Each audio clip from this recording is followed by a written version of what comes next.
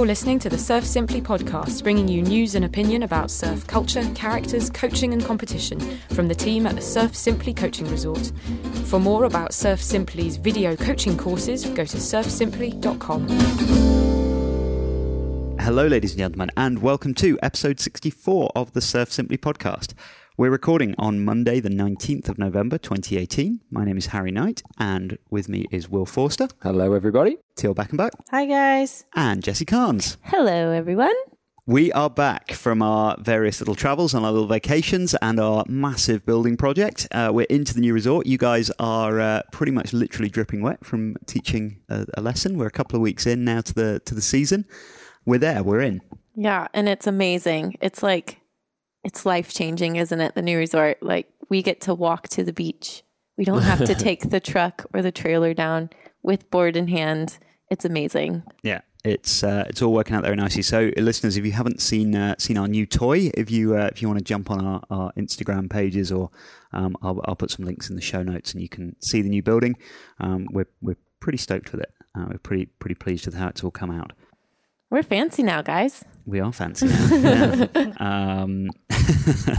I'm sure Ru will want to do a bit more of a deep dive into it, and he will be back next episode, I'm sure. Yeah. And how about you guys? I think all four of us actually ended up in Europe without ever seeing each other.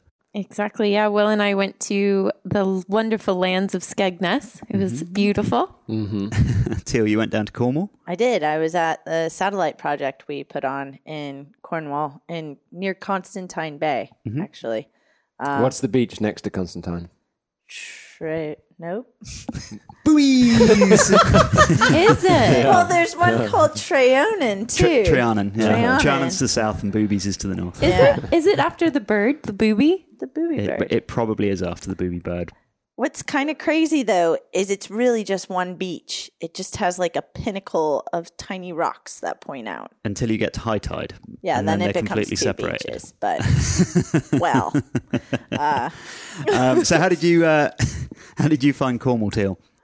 I thought it was really cool. And it was pretty cold as well. But I was surprised at how clear the water is over there. When I thought of England, I thought it was going to be like Jacksonville, kind of nasty brown water. And it was top to bottom crystal clear, which was pretty darn awesome. Yeah, it's not like that always, but we do get a lot of nice clear days there.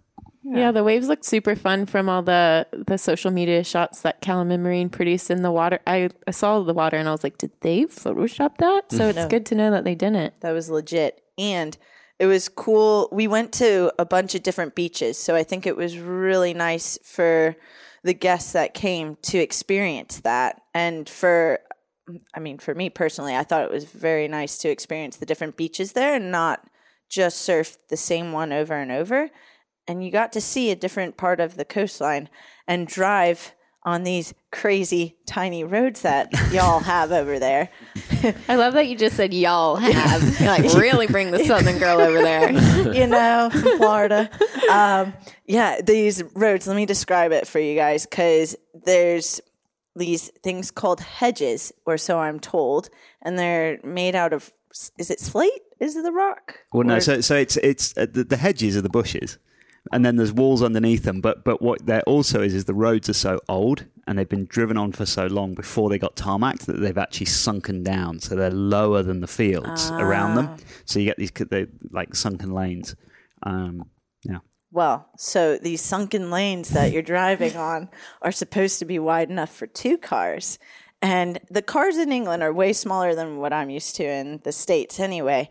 But you literally are driving down this road that, I kid you not, looks like a one-lane road, and you have another car coming at you, and you have these big stone walls on either side, and there's not enough room for both of these cars to go. So one of you has to go in reverse until you find a wide enough spot to pass each other. So Marina and I had quite the experience driving about there. I don't know how Tommy was driving the big van the entire time with guests and with boards on the roof. It was eye-opening. Well, see, sure. Tommy grew up down there. That's true. That is true. So develop he's had We're experience. used to that. Yeah, you develop a sixth sense. You know what's around the corner, even if you can't see it. The car Yeah. coming around. Well, you would use, remember when we were there? Force. You would use the force. Yeah. You just know. Will picked me up from the airport once and he was like, I'm just going to use the force to find our way back home. I was like, Yeah. okay. And we were in a little Fiat 500 too, fitting for the roads. Yeah, the roads in the UK are a little on the narrow side. They're beautiful, though. The other thing that I really like is that coastal path you guys have. That thing is exquisite. You're literally walking along this. This is what I did midday just to get a little bit warm after being in the chilly waters. Is I'd go for a walk, and you're looking over these sheer cliff faces into this blue water, and it's breathtaking. It was very cool. So yeah, for listeners that don't know, if you're looking at a map of the UK, Cornwall is a county, and it takes up the whole of the kind of peninsula that's down in the southwest corner. And there is a footpath that goes all the way around the outside, actually of 4 counties, of Somerset, Devon, Cornwall, and then back into Devon, and then into Dorset. And I think it's 500 miles all the way around. But yeah, it literally just hugs the coast and goes in and out of all the coves and up and over the cliffs, and it's pretty brutal walking sometimes because it is very up and down. It's very sort of vertical hiking, but it's very, very pretty. Yeah, I like the kissing gates. Yes. Yeah. So that I had some trouble with those kissing gates. Who were you following? You know, the sheep. That's a thing. The thing that happened is one of the gates, Marina and I were going on a hike, and we couldn't figure out how to get the latch undone. Mm-hmm. We literally spent like 5 minutes just fiddling around with it and finally got it. And then we had to try to shut it again. And it was a process. It's like a hike and a Mensa problem. Oh, yeah, exactly. Very good. Well, I was also in the UK. I was a little busy the week that you guys were in Cornwall because I went on a canal boat through the Welsh mountains, which was quite good fun for my dad's 70th. Again, I guess for listeners that don't know, in the UK we have these really narrow gauge canals all the way through the country that kind of predate the railways. There's this whole network of canals for moving coal and wool and raw materials around the country. And they still exist today, but they're so narrow, so the boats you can only have a maximum width of I think it's about 6 foot that you can have width-wise. But they go through some really pretty areas, so we were using the boat to go hiking out in the Welsh mountains, which was kind of fun. It looked awesome. I saw pictures from Paige and your family. Yeah, it was very pretty. It was what my dad wanted to do for his 70th birthday. So it was my parents, and then me and my girlfriend and my sister and her boyfriend, and yeah, all living on this little boat. So how long is the boat? I know it's 6 feet wide. Yeah, they're quite long. So I think the one we were on was like 50 or 60 foot or something. Like they're super long. But you've got like a top speed of 4 miles an hour or something. So you really just chug along. And you don't tie up to a marina for the night. They just give you 2 bits of rope and 2 metal stakes, and you just hammer them into the bank and sleep wherever you want to sleep. That's awesome. It's kind of cool. Sleep in front of a pub. Yeah, there are a lot of pubs along the way, which is quite nice as well. Makes it convenient. It was very convenient. Yeah, and you guys have also moved into your new house. Yeah. Very excitingly. Yes, it's so awesome. I forgot, when did we? Yeah, you guys have kind of set records for the quickest buying of an empty lot to moving into a finished. When did you guys buy the lot? We closed in May. And you moved in October 1st. So cool. That's pretty impressive. Yeah. Yeah. That's not messing around. No, it was against all recommendations. Yeah. Yeah. And he turned 30 on October 1st. Mm-hmm. Congratulations. Thank you. Good birthday present. Yeah. Yeah, in our first house. Yeah. We had a house party and Will's 30th birthday party on the same day. Yeah. It was a lot of pressure, but it was really, really fun. Mm-hmm. Yeah, there was a lot of pressure released. Yeah. I think. Good cause for celebration. Yeah, exactly. Yeah. It's so funny because living in a Costa Rican house, like our house that we rented before, it was like maybe 10 years old, and like the jungle just basically took over, and the landlords didn't really want to put much money back into the rental house that we were in. And so being in your own house now like and realizing that the jungle can easily take it over. We're so precious about the house, aren't we? Like, I clean more now, you guys. Will probably likes that. And perhaps disagrees with you. Clean more than the old house. Maybe it's not as much as you want. Spicy. Yeah. No, that's okay. I agree with that statement. That's all right. I'm locking that down. Yeah. We've got that recorded well. Yeah. On record. Yeah. But no, it's amazing. And one of the coolest things about the property is we're right across the street from my horse, Ozzy. And I know you listeners know that I'm obsessed with animals and especially horses. And You're not always right across the street from your horse, Ozzy. Yeah. I see a lot of pictures of him in your garden. yeah, he's always over. Yeah, he hangs Very out a lot. He's our landscaper and our fertilizer. So he likes to hang out, and it's really cool, isn't it? Like, Will be doing the dishes, cleaning, as I'm not, and Ozzy will be hanging out, and I'm like waving up at Will through the window, and I don't know, it's really, really special. Yeah, it's awesome. Very cool. Very cool. And now, because planning a house wasn't quite enough, you're deep into the wedding planning. Yeah, a little bit of advice for anyone out there: don't build a house and plan a wedding within the same year. It's way too stressful. But luckily, Will sort of planned out the house and kind of took over that job, and I'm on wedding duty, which I think I planned that a long time ago too. I think you enjoy it thoroughly. Yeah, for sure. The search for cover bands is very fun. Very good. So when's the big date? February 26th. Very good. Very exciting. So exciting. We're going to actually have it at the new resort. Woo woo. So should be awesome. Yeah, exciting. And so, yeah, second big family event at the resort. Because for listeners that don't know, to open the new resort, we did a test week and had all of our families come out and stay. And Will, your parents came out, my parents came out, Jessie, your brother came out. And yeah, we just kind of filled the resort with friends and family, and then tried to see what would break. And it was quite lucky that we did that, because it turns out quite a lot of stuff broke. And we were able to get it all sorted and sort of figure out the various intricacies and problems. But yeah, no, it was super fun. Keith, my brother, he got a lot of like new information from Asher, and then Will taught Amelia, who's his life partner. And yeah, she had a great time. And then your dad, Harry, just rocked the boat and was out in every session, and he's 70. So he's basically my new hero in life. And My dad is a big child. Yeah. Him and Tommy had a good time. And your mom did too, didn't she? Yeah, I think so. Yeah, my mum and Will's mum hung out in the team bodyboard and team white wine spritzers in the hot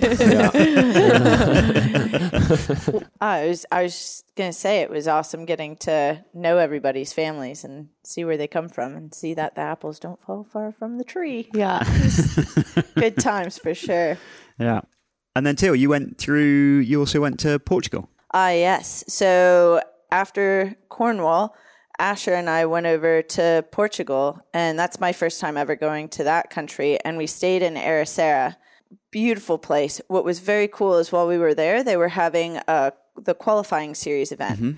So I got to surf next to Sebastian Zietz out in the lineup and just sit in awe at how he was doing backside turns. Like it was something to behold, and the food there, phenomenal. Yeah. I definitely have it on my plan to go back there, hopefully next September.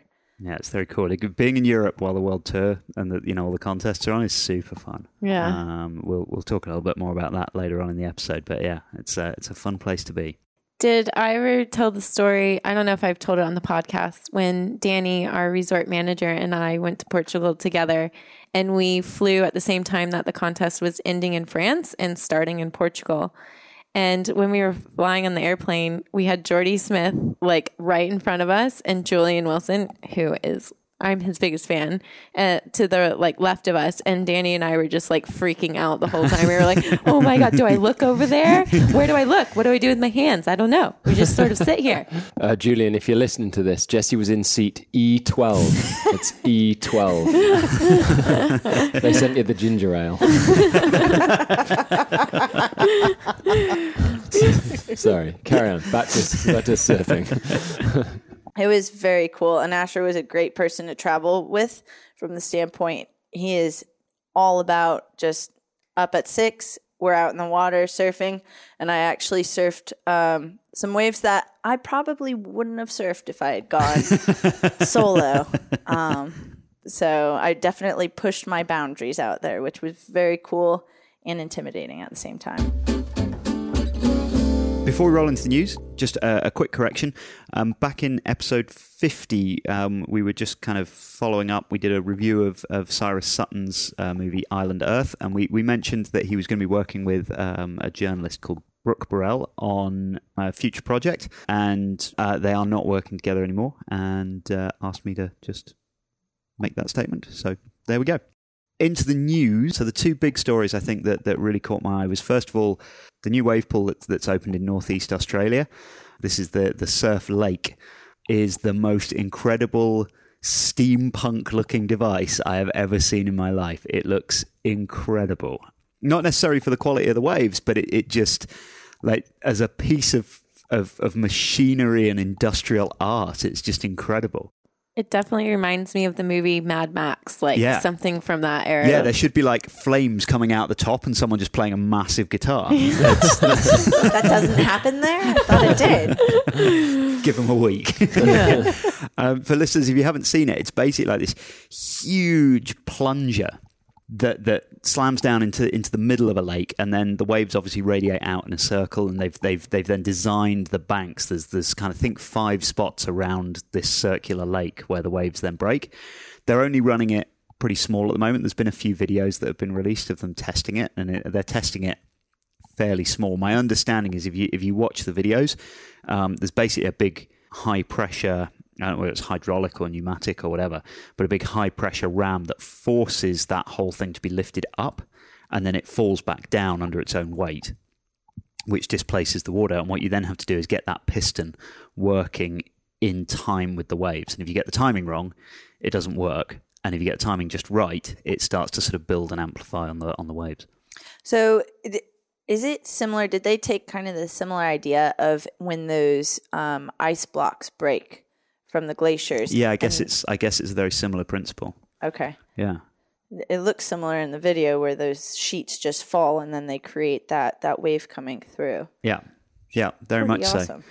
so. Well, yeah, it certainly is an interesting idea. You know, you've got that one plunger drops down, and I think on what is their test facility, it creates 10 usable waves because a lot of them have a left and a right on them. So, and it's going to produce sets. So, yeah, I think the idea is to get the best out of it. And again, I don't know that the video shows this, but apparently the way that you get the best out of it is to create sets and then let the water settle, and then create a set and let the water settle. So yeah.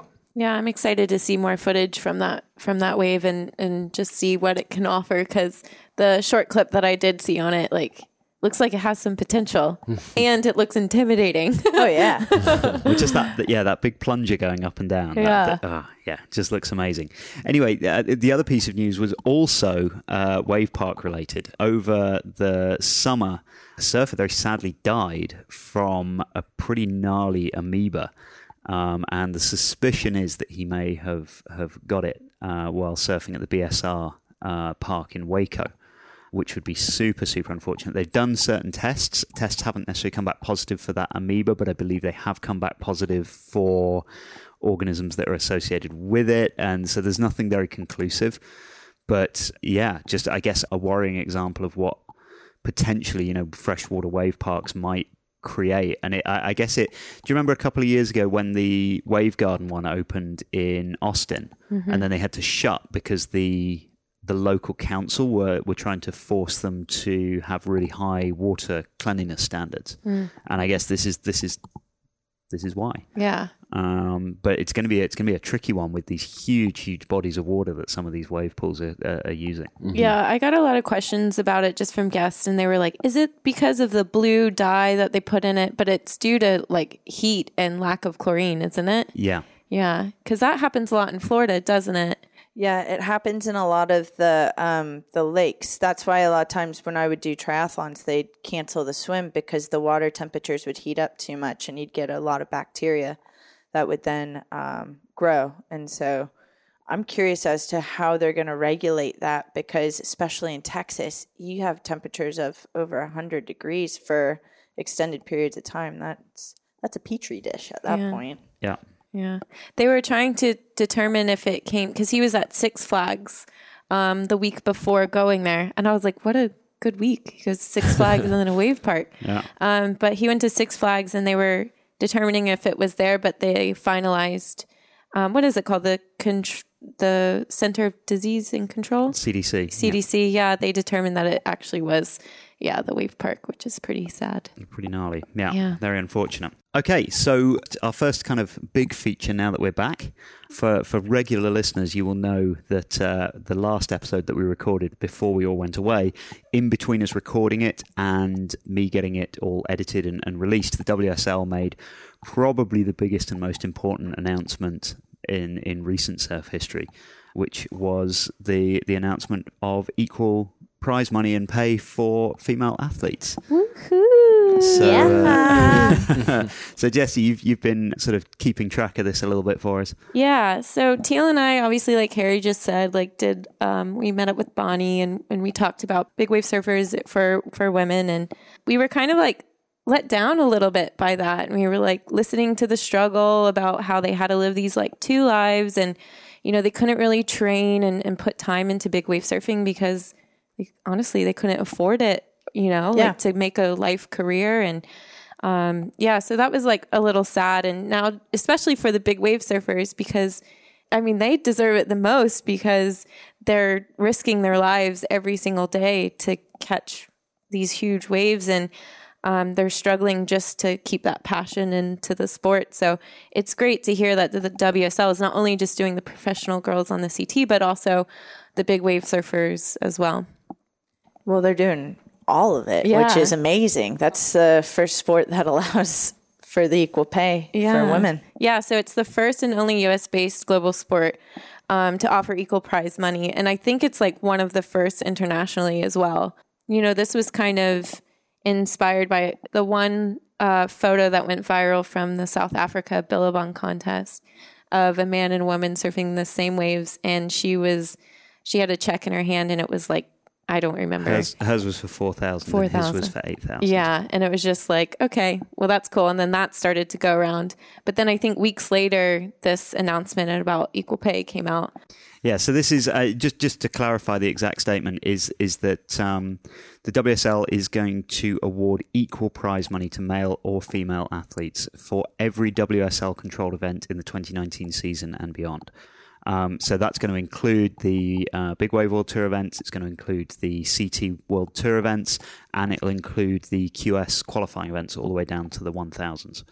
So that's pretty cool. Yeah. That's a pretty huge thing. In fact, to quote Sophie Goldschmidt, who's the WSL's current CEO, this is a huge step forward in our long-planned strategy to elevate women's surfing, and we're thrilled to make this commitment as we reveal our new 2019 schedule. This is the latest in a series of actions that the WSL has undertaken to showcase our female athletes, from competing on the same quality waves as the men to better locations and increased investment and support. Yeah, that's so awesome. Yeah, thank you, Sophie, if you're listening. If you listen to our podcast, thank you for everything you do. I didn't realize that she was one of the most powerful women in international sports, rated on the top 15 by Forbes. That's amazing. So, thank you, Sophie. You're a pretty badass woman and an inspiration. Making moves, lady. Yeah. So I know it's old news, but I think this should be talked about all the time, and I think that it's going to be marked down in history, and I'm really, really looking forward to the future. Just seeing how young girls can then develop and make this an actual professional career.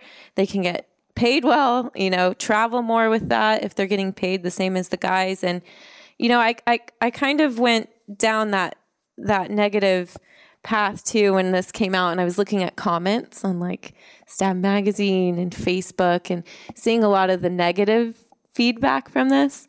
And I was a little disappointed because some of the guys were saying, oh, well, men surf bigger waves or whatever, better waves or something like that. But at the 2009 Huntington Beach Pro, they're surfing the same waves, and the men were rewarded $100,000 for this one contest, and Courtney Conalog was rewarded $4,500. But someone came along and just basically said, okay, well, we can up that a little bit to 10 grand. Like, oh, cool. Thanks, guys. So I think Courtney, she was pretty obviously stoked about this change. For the same contest, the men got 100 grand and the women got 4.5 grand. Yeah, it was the US Open. That's not even that. I mean, what would 4.5? If that's your winnings, why even enter the contest? What are you going to be able to cover? Maybe a couple flights. Yeah, and luckily Courtney lives there. But for the other girls who are traveling from all over, it's just a little ridiculous. Yeah. So pretty bad. Took 9 years to get it so it's equal now, which is great. Yeah, but 9 years. 9 years is a long time. Yeah, it is. Well, so one of the sort of counter arguments that's come up a little bit is the sort of discussion between parity and equality, and that there are less athletes on the women's world tour, and this is true in a lot of women's events. The women's event at Wimbledon has a much smaller field than the men's event at Wimbledon, so the men play more games than the women do. And so in fact, I believe, although the prize purse for the women at Wimbledon is lower, the winning per match to get all the way through to the final and win the event, the winning per match is actually higher than the men's, because the men will have to play more events. So that'll be interesting to see whether, as part of this sort of push for equality, the WSL goes for, it's 16 women on the world tour at the moment versus 36 men. Whether they'll try and adjust that as well, whether it's by reducing the number of men on the men's world tour or increasing the number of women. I would like to see an increase of women, because I know there's so many girls on the QS and stuff that would do really, really well if given the opportunity. And just reading, this is just when I'm bored, I look up all of their lives on Instagram, and the girls really struggle to get back on tour every year. They have to make it to the next year. They would have to be in the top 10. Right. So I think if they maybe push that number up of women, 36 women, that it would maybe not have them stress about doing so well in each contest, and or just add more competition. If you're worried about the purse for the amount of people, just add more girls. It'd be great to see more girls surfing. Yeah. But then the other thing and the other argument is that I saw on my continuous scroll through all these comments was, well, the girls better own up to this. And I was thinking in the back of my head, well, they haven't financially been supported to own up to this. Imagine if you're getting paid a higher wage, you're going to be able to travel to those bigger places or have the money to pay for a coach to train you. But they never really have gotten the opportunity financially and as well as from a support standpoint to push themselves. Well, and the big wave surfers hadn't been allowed to compete in the contests up until recently either. So I think that the surf industry is moving in the right direction. Yeah. Big time. Yeah. And it's exciting because it hasn't always been that way. I know when we competed, I can't speak for you, but I used to feel that in the smaller local contests, the women were kind of put on the back burner a lot of times. And I'm wondering if now, with how the CT's moving, if we're going to see some changes in the local contests too. Yeah, I hope so, because whenever the wind would go on shore or the tide would go too low, they'd be like, all right, let's send the women out. The waves are bad. Your turn. Oh, thanks, guys. And they'd be like, oh, well, the men's purse is more, so they deserve it better. And you're just like, okay, well, thank you. Thanks for that. Yeah, this is so great. And I, not only for surfing, but I hope that this sort of spirals into other sports and, that there's just equal treatment and equal pay for everyone. You're listening to the Surf Simply podcast. Next up, just obviously while we've been off air, we've had quite a few WCT events on the subject of the WSL and their new prize purse. We had the men and women both competing at the Wave Ranch up in California, and then the Quicksilver and Roxy Pro in France, and the men then went on to Portugal. All three I thought were really, really interesting events. The Wave Ranch event from the men and the women was obviously a very, very different format to the standard. It was a lot more like a skating or a snowboard half-pipe contest where they had a fixed number of runs, a fixed number of waves to try and get the best scores. There was a qualifying round, and then the top athletes from the qualifying round went through to compete on the next round and for the final win. I actually thought, I mean, did you guys get to watch any of it? Yeah. I had to watch a lot of it. What did you guys think of it? I loved it. It just was different from a normal surf contest. I like how the replays were just so detailed, and how you could see in the future, maybe not right now, how you can really start to add technique, which is one of the things that we're so passionate about at Surf Simply, and really start seeing like how much angle they have on rail and all that stuff, and start adding that into the competition. But I loved how it was laid out.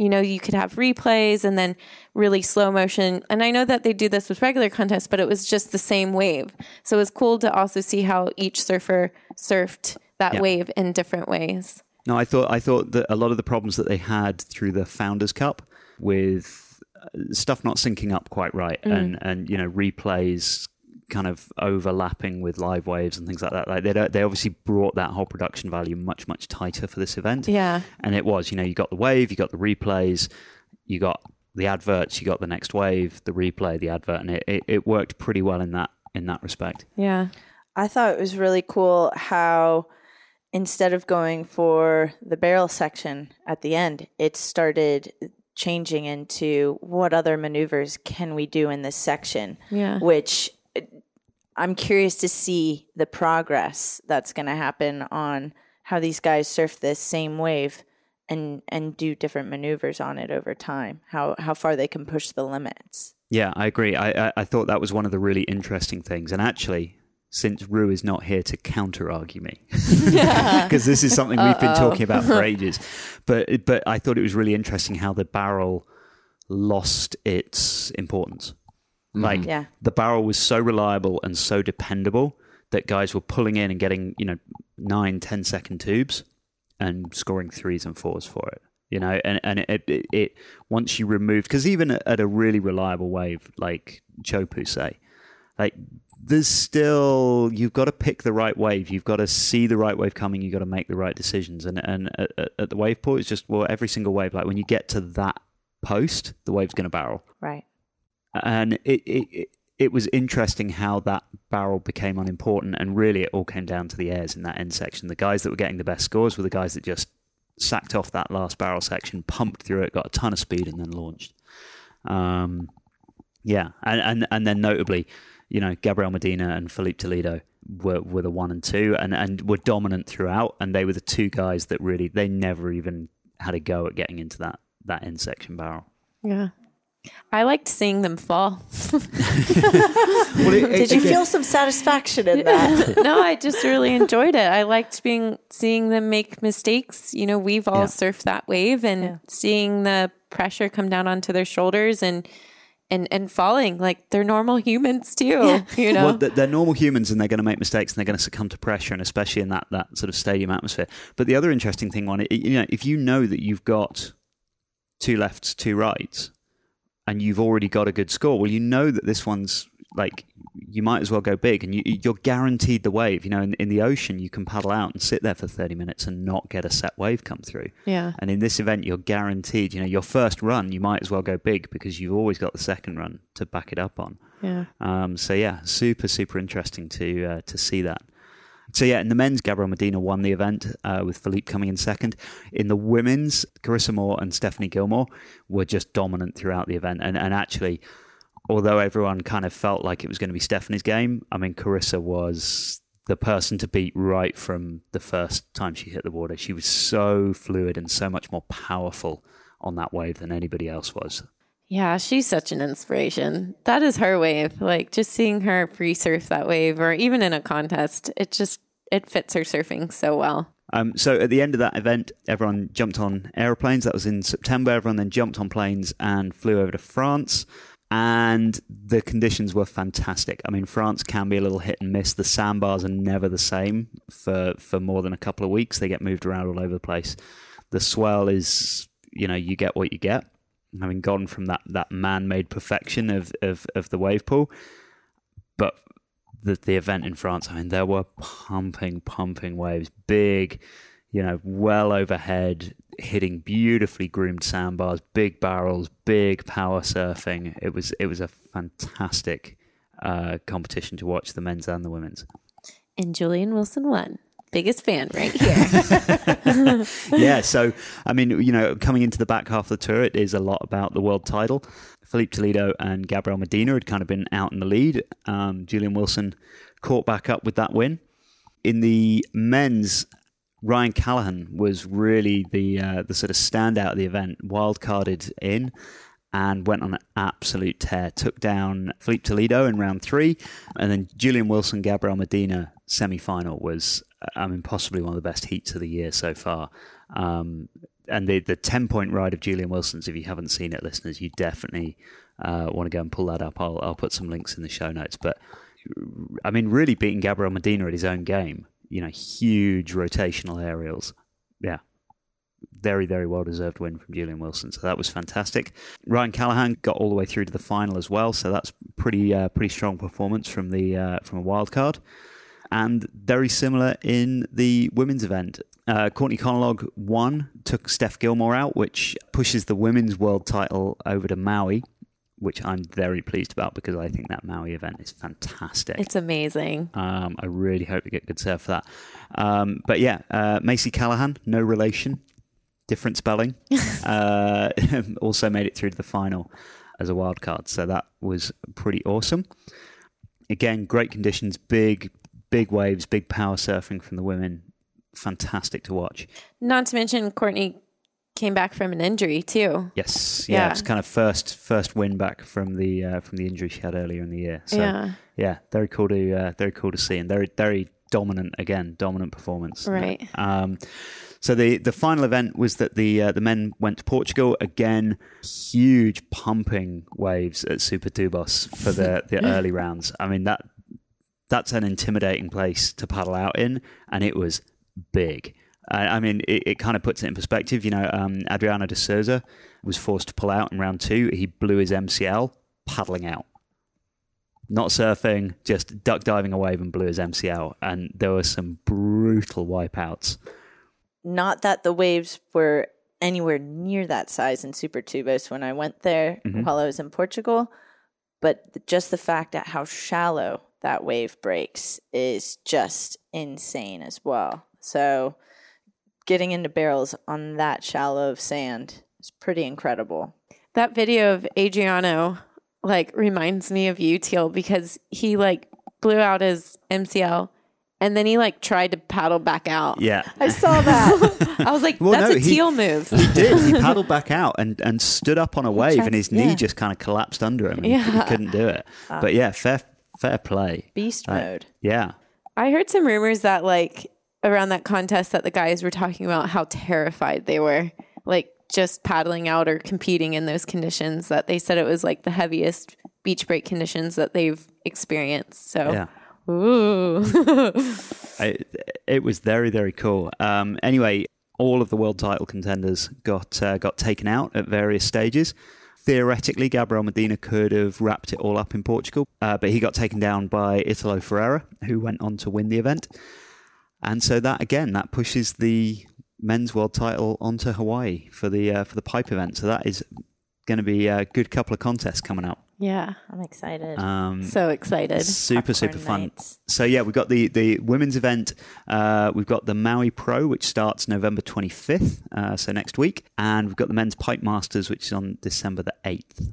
In the women's event, if Steph can make it to the semi-finals, then she's got the world title. She's got a good lead over Lakey Peterson. But if Steph falls in the quarters and Lakey Peterson wins, that'll actually be an absolute dead heat, and they'll have to have a surf-off, which would be pretty cool. That could get really exciting. Yeah. And obviously, if Steph falls earlier than the quarters and Lakey goes on to the win, then Lakey will take the world title.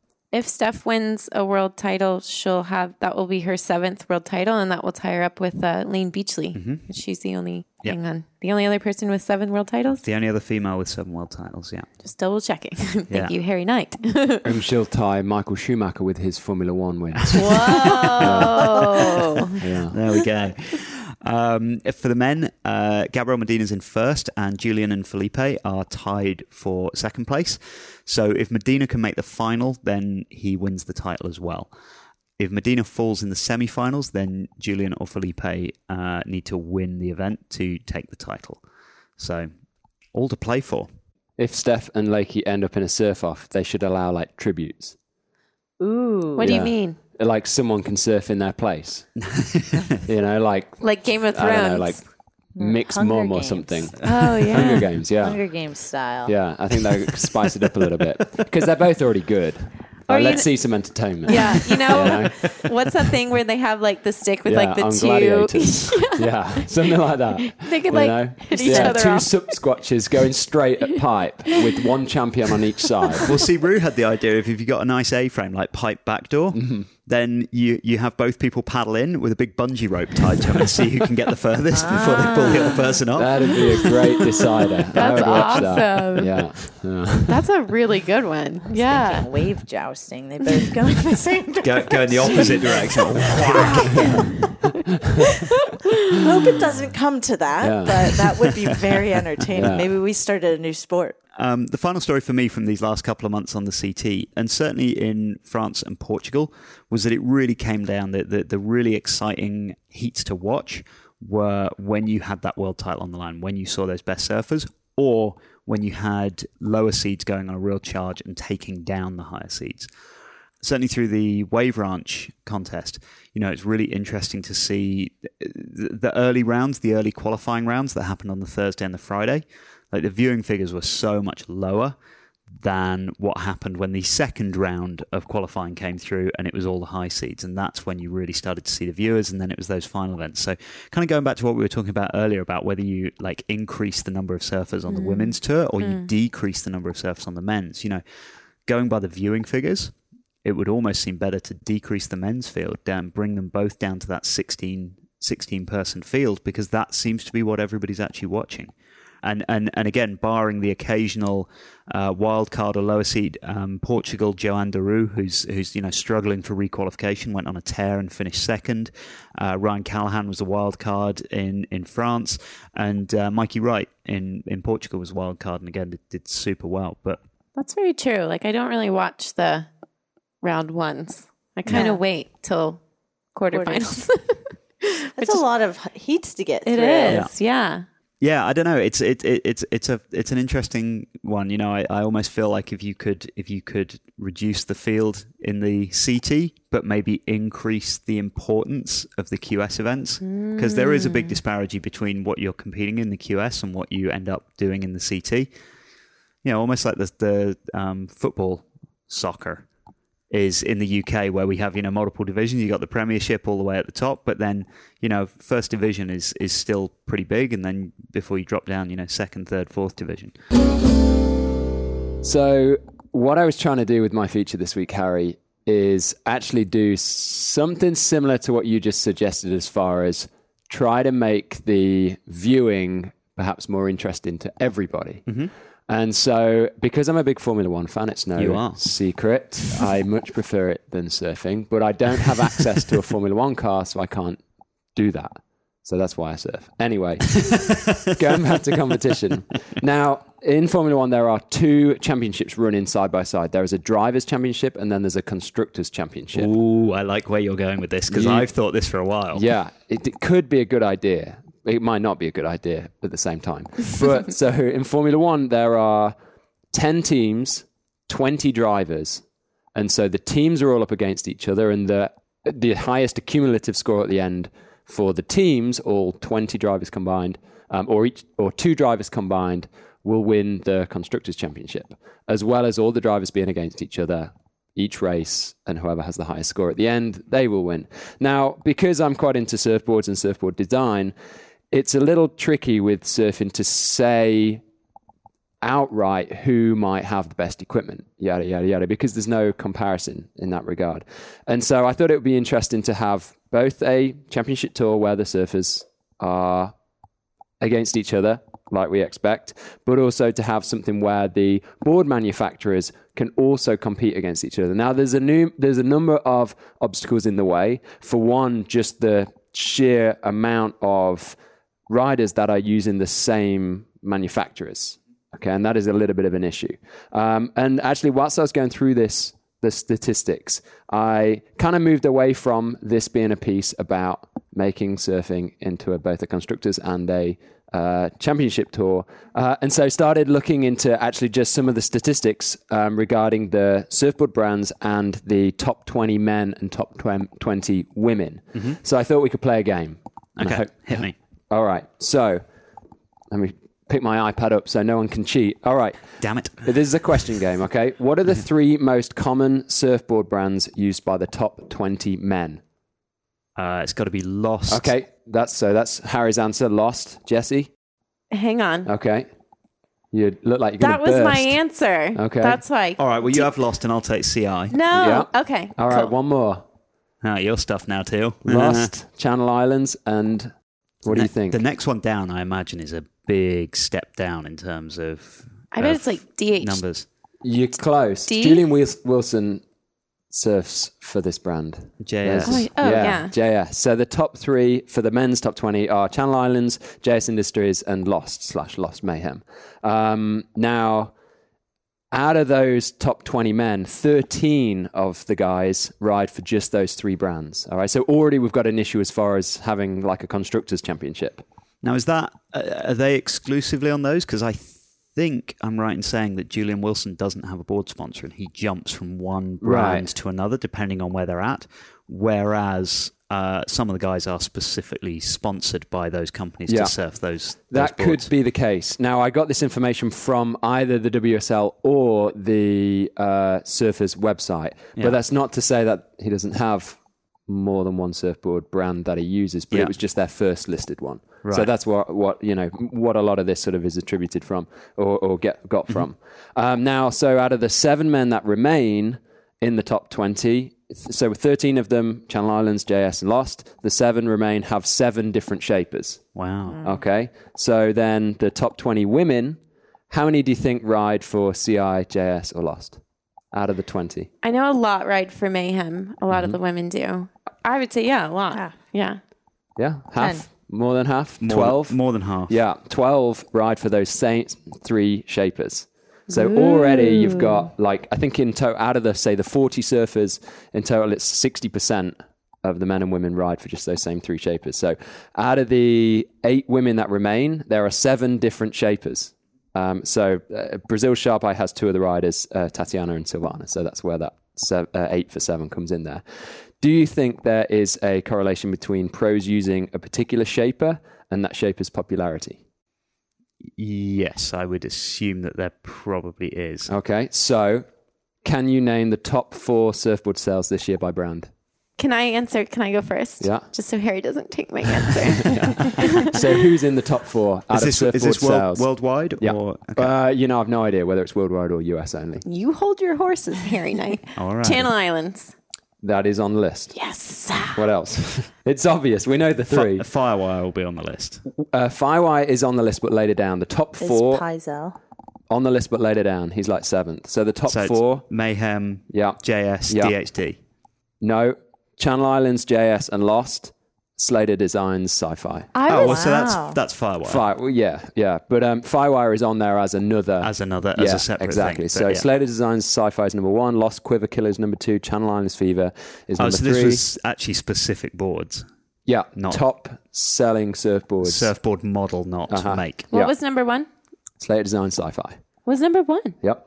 Yeah. From Stewie Kennedy and some nice, gentle promotion, it's the number 1 selling board. I think that's great. That's awesome. Now, the trouble is to this whole feature piece is that I actually don't have a point.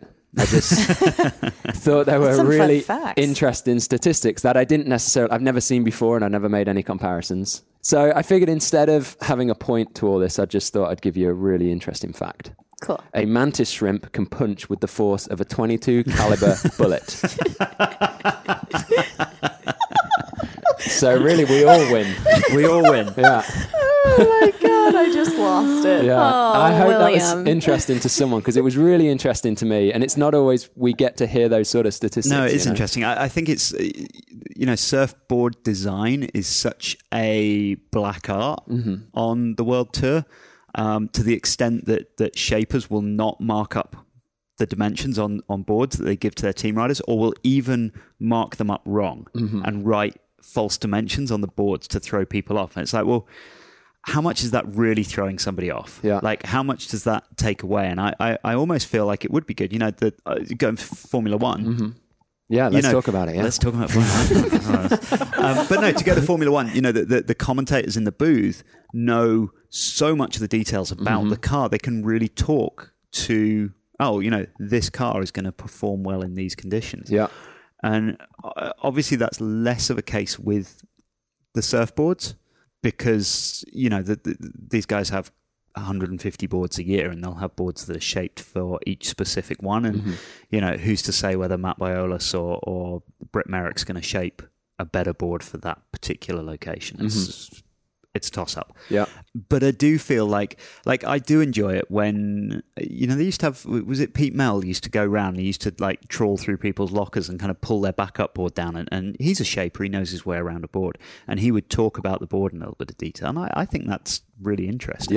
Yeah, me too. I think one of the things, how it enhances the sort of the viewer experience perhaps for Formula One, is that it takes away some of the pressure in or takes away some of the responsibility from the driver's skill and actually puts it on the manufacturer. Because all of a sudden, say Mercedes, for example, they now don't just, it's not a case of them having just the single best driver. They need to have a consistently good car, and it needs to be better than the other consistently good cars. Yeah. There's a real competition there, and I think competition breeds innovation, and it does in Formula One. That's why it's the greatest sport in the world. But it could be somehow applied to the competitive surf side too, because we why wouldn't we want boards to be better? And at the moment, I think they're driven by perhaps the sales market. What is going to be more appealing perhaps to a mass market. And like you say, sometimes we don't know if like John's board, it's the Parzel board, although it's John's model or whatever, it's not the same actually as John's. The dims are slightly different, the one we can buy to the one he rides. So I think there's a bit of disparity there that doesn't have to be there.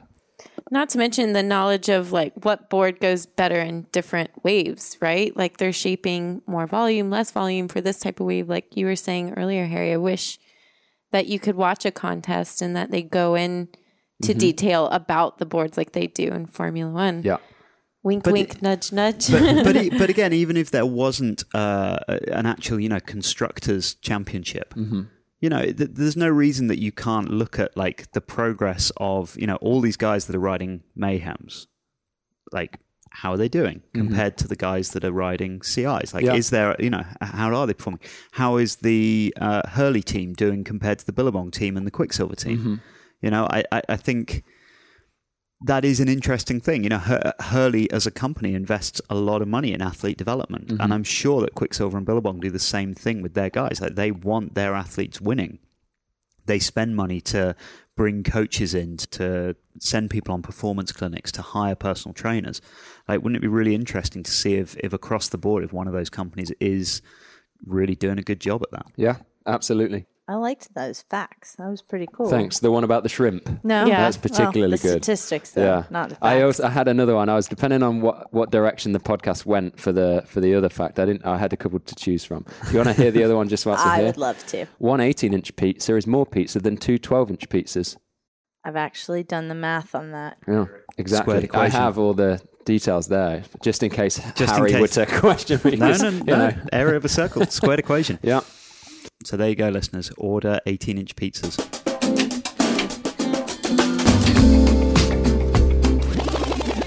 Bringing it back to girl power again. What's really cool is Brisa Hennessy has just qualified for the 2019 championship tour after her performance at Port Stevens Toyota Pro, held in, is it Birrubi Beach, New South Wales? Birrubi. I want to see that written down. Yeah. Oh, yeah. You're going to have to put on a good Australian accent when you say it, and then it'll probably sound about right. Down here in Birrubi. There you go. I got that. No, suddenly it sounds perfect. That sounds right down in Birrubi Beach. I'm not going to go. No, That sounds a lot like Booby Beach. Booby Beach again. All right. Booby Beach with a stutter. Boobs. Today, Junior. So much for all that equality, huh?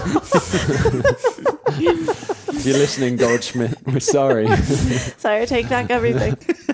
Oh, geez. All right. So, Brissa Hennessy has just qualified for the 2019 championship tour after her performance at Port Stephens Toyota Pro held in Booby Beach in New South Wales, Australia. And why this is cool is because she hails from Costa Rica, and she is the first female Costa Rican surfer to be on the championship tour. I think she's the first Costa Rican surfer to be on the championship tour, because I don't think Carlos Muniz ever made the tour. He's gone in as a wild card in a couple of events, but I don't think he's ever actually qualified. I don't think a Costa Rican's qualified for tour. Wow. Pretty darn cool. Yeah. Super cool. Go Costa Rica. Really exciting. And she's 19 years old, so really, really cool. I'm super stoked to see what she's going to do on tour this next year. And I hope she really kills it. Yeah. Now, you mentioned earlier about her nationality. Tell me about it. All right. So it gets interesting because she spent most of her adolescence in Hawaii, even though she claims she's Costa Rican, because I believe that she was born here. Brissa Hennessy was born in Oahu and lives in Hawaii. But one of her parents must be Costa Rican. Yeah. She does have Costa Rican citizenship. So what's happening, and Will and I discussed this a little bit before, is because of the Olympics having surfing in it now, it's very interesting to see what citizenship people are starting to claim in preparation for what I think is in preparation for being on the Olympic team. Yeah, that's a lot like Tatiana Weston Webb, her mother is from Brazil, but she grew up in Hawaii. But for the Olympics, she'll be under Brazil's flag, which is quite cool. So she's all over. Yeah. It's because I think Brissa is born and raised Hawaiian. Okay, and there are definitely pictures of her from the some of the ISA World Games waving a Hawaiian flag. So yeah, a tactical switch there. But I think Kanoa has done the same, hasn't he? Kanoa Higashi has done the same thing, and he is now not a USA surfer; he is a Japanese surfer. Yeah. I like it when people do that. I think if you can get in the Olympics, the whole nationality thing is a little bit perhaps silly in the first place, and so the fact that the Olympics can exclude people, and yet if you get the opportunity because one of your parents is from one of the countries that needs a surfer to represent it, I think go for it. It's great. Yeah Super cool. So if Costa Rican government is listening and wants me to be a fully fledged citizen, I would love it. You'll go to the Olympics with it. Yeah, he'll drive Formula One for you. Exactly. Do what you gotta do. Last thing then before we go is our what to watches. Teale, what have you got for us? So I am recommending you check out this video of Ashley Ahina, and I may be butchering her last name. I'm sorry if you're listening. And she's just ripping on a longboard. Really, really fun. Good music with it. So give it a check out. There we go. Will? Well, I have two, but we've already talked a lot about cars, so maybe I'll skip the second one. Steph, dry hair, twin fin, Malibu. I think that's the title of the YouTube video. Yeah. Everything you ever need in a title and a video. Definitely have a look at it. Fantastic stuff. I watched it and I want to emulate her so bad on my new twin fin. Yeah. When she ejects that guy off the wave too, I think that's it's worth watching a few times. That's I feel that's a skill that you would learn if you regularly surf at Snapper Rocks. Yeah, probably. The lift over. I remember it was one of my favourite surfs ever when I was back in Cornwall, and got a big foamy swellboard and took off and was surfing across this wave, and there were so many people trying to paddle in, just not looking, and I literally just cruised across going, nope, just lifting the nose of the board across. I think there's about 3 people on the length of this ride, and I felt so cool. Oh, it's like the governor. Jessie, what have you got for us? So I'm pretty sure you guys probably recommended this one before, but I recently have been using the last clips of the Church of the Open Sky for coaching. Lauren Hill, Belinda Baggs, they're amazing longboarders. And I've just been inspired. And we had a guest come along, Marisa, a couple weeks ago, and we used a lot of their clips for cross-stepping, nose riding, grab rails, stuff like that. So I've recently been re-inspired by that sunset clip of them. So it's pretty awesome.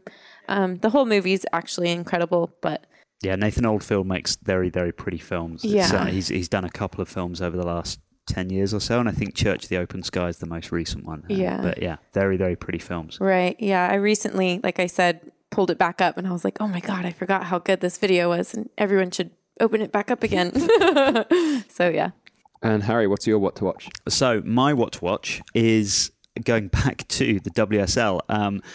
Like I said, when I was back in Europe, I spent a good chunk of time on a canal boat in the middle of the Welsh mountains, which it turns out is not great for mobile reception and not very good for watching the WSL events remotely.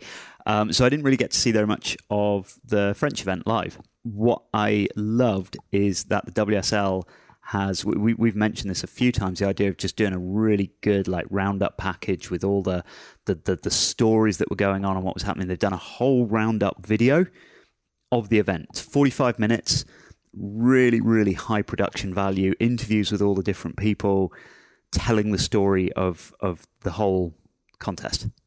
It's fantastic. This sounds very cool. Yeah, they're brilliant.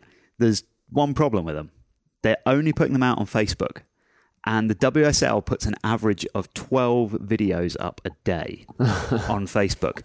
So these are completely lost. Mm-hmm. Like just with the basic algorithms of Facebook. I mean, I spend a reasonable amount of time on there. Will, you're completely off social media. Nobody's getting to see these. Mm-hmm. Like they're brilliantly made movies. And I only found the French one by accident. I completely missed that there was a Portuguese one. There may be ones from other events, but I can't find. It took me 15 minutes going back through their videos to find these. And they're not making them front and center, which I think is a real shame because they're. So I'm going to link to the French one and the Portuguese one. They are unfortunately on Facebook, so you'll need to go and do that. Those of you guys that are not social media advocates might struggle, but hopefully you'll be able to watch them. Really, really good. Just 45-minute wrap up of the whole event. So yeah, well done WSL for producing those. Please put them on YouTube or something like that, and or something where it's going to be easier for us to give them their own channel on YouTube or something like that. Yeah. So it's really easy to subscribe and follow them. Because to be honest, if they charged $1 a show, I'd subscribe to that.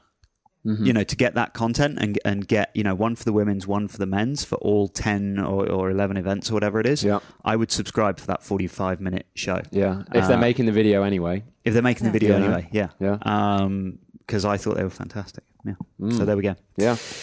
All right, ladies and gents, that is all we've got time for this time around. For now, from all of us here, goodbye. Bye. Bye.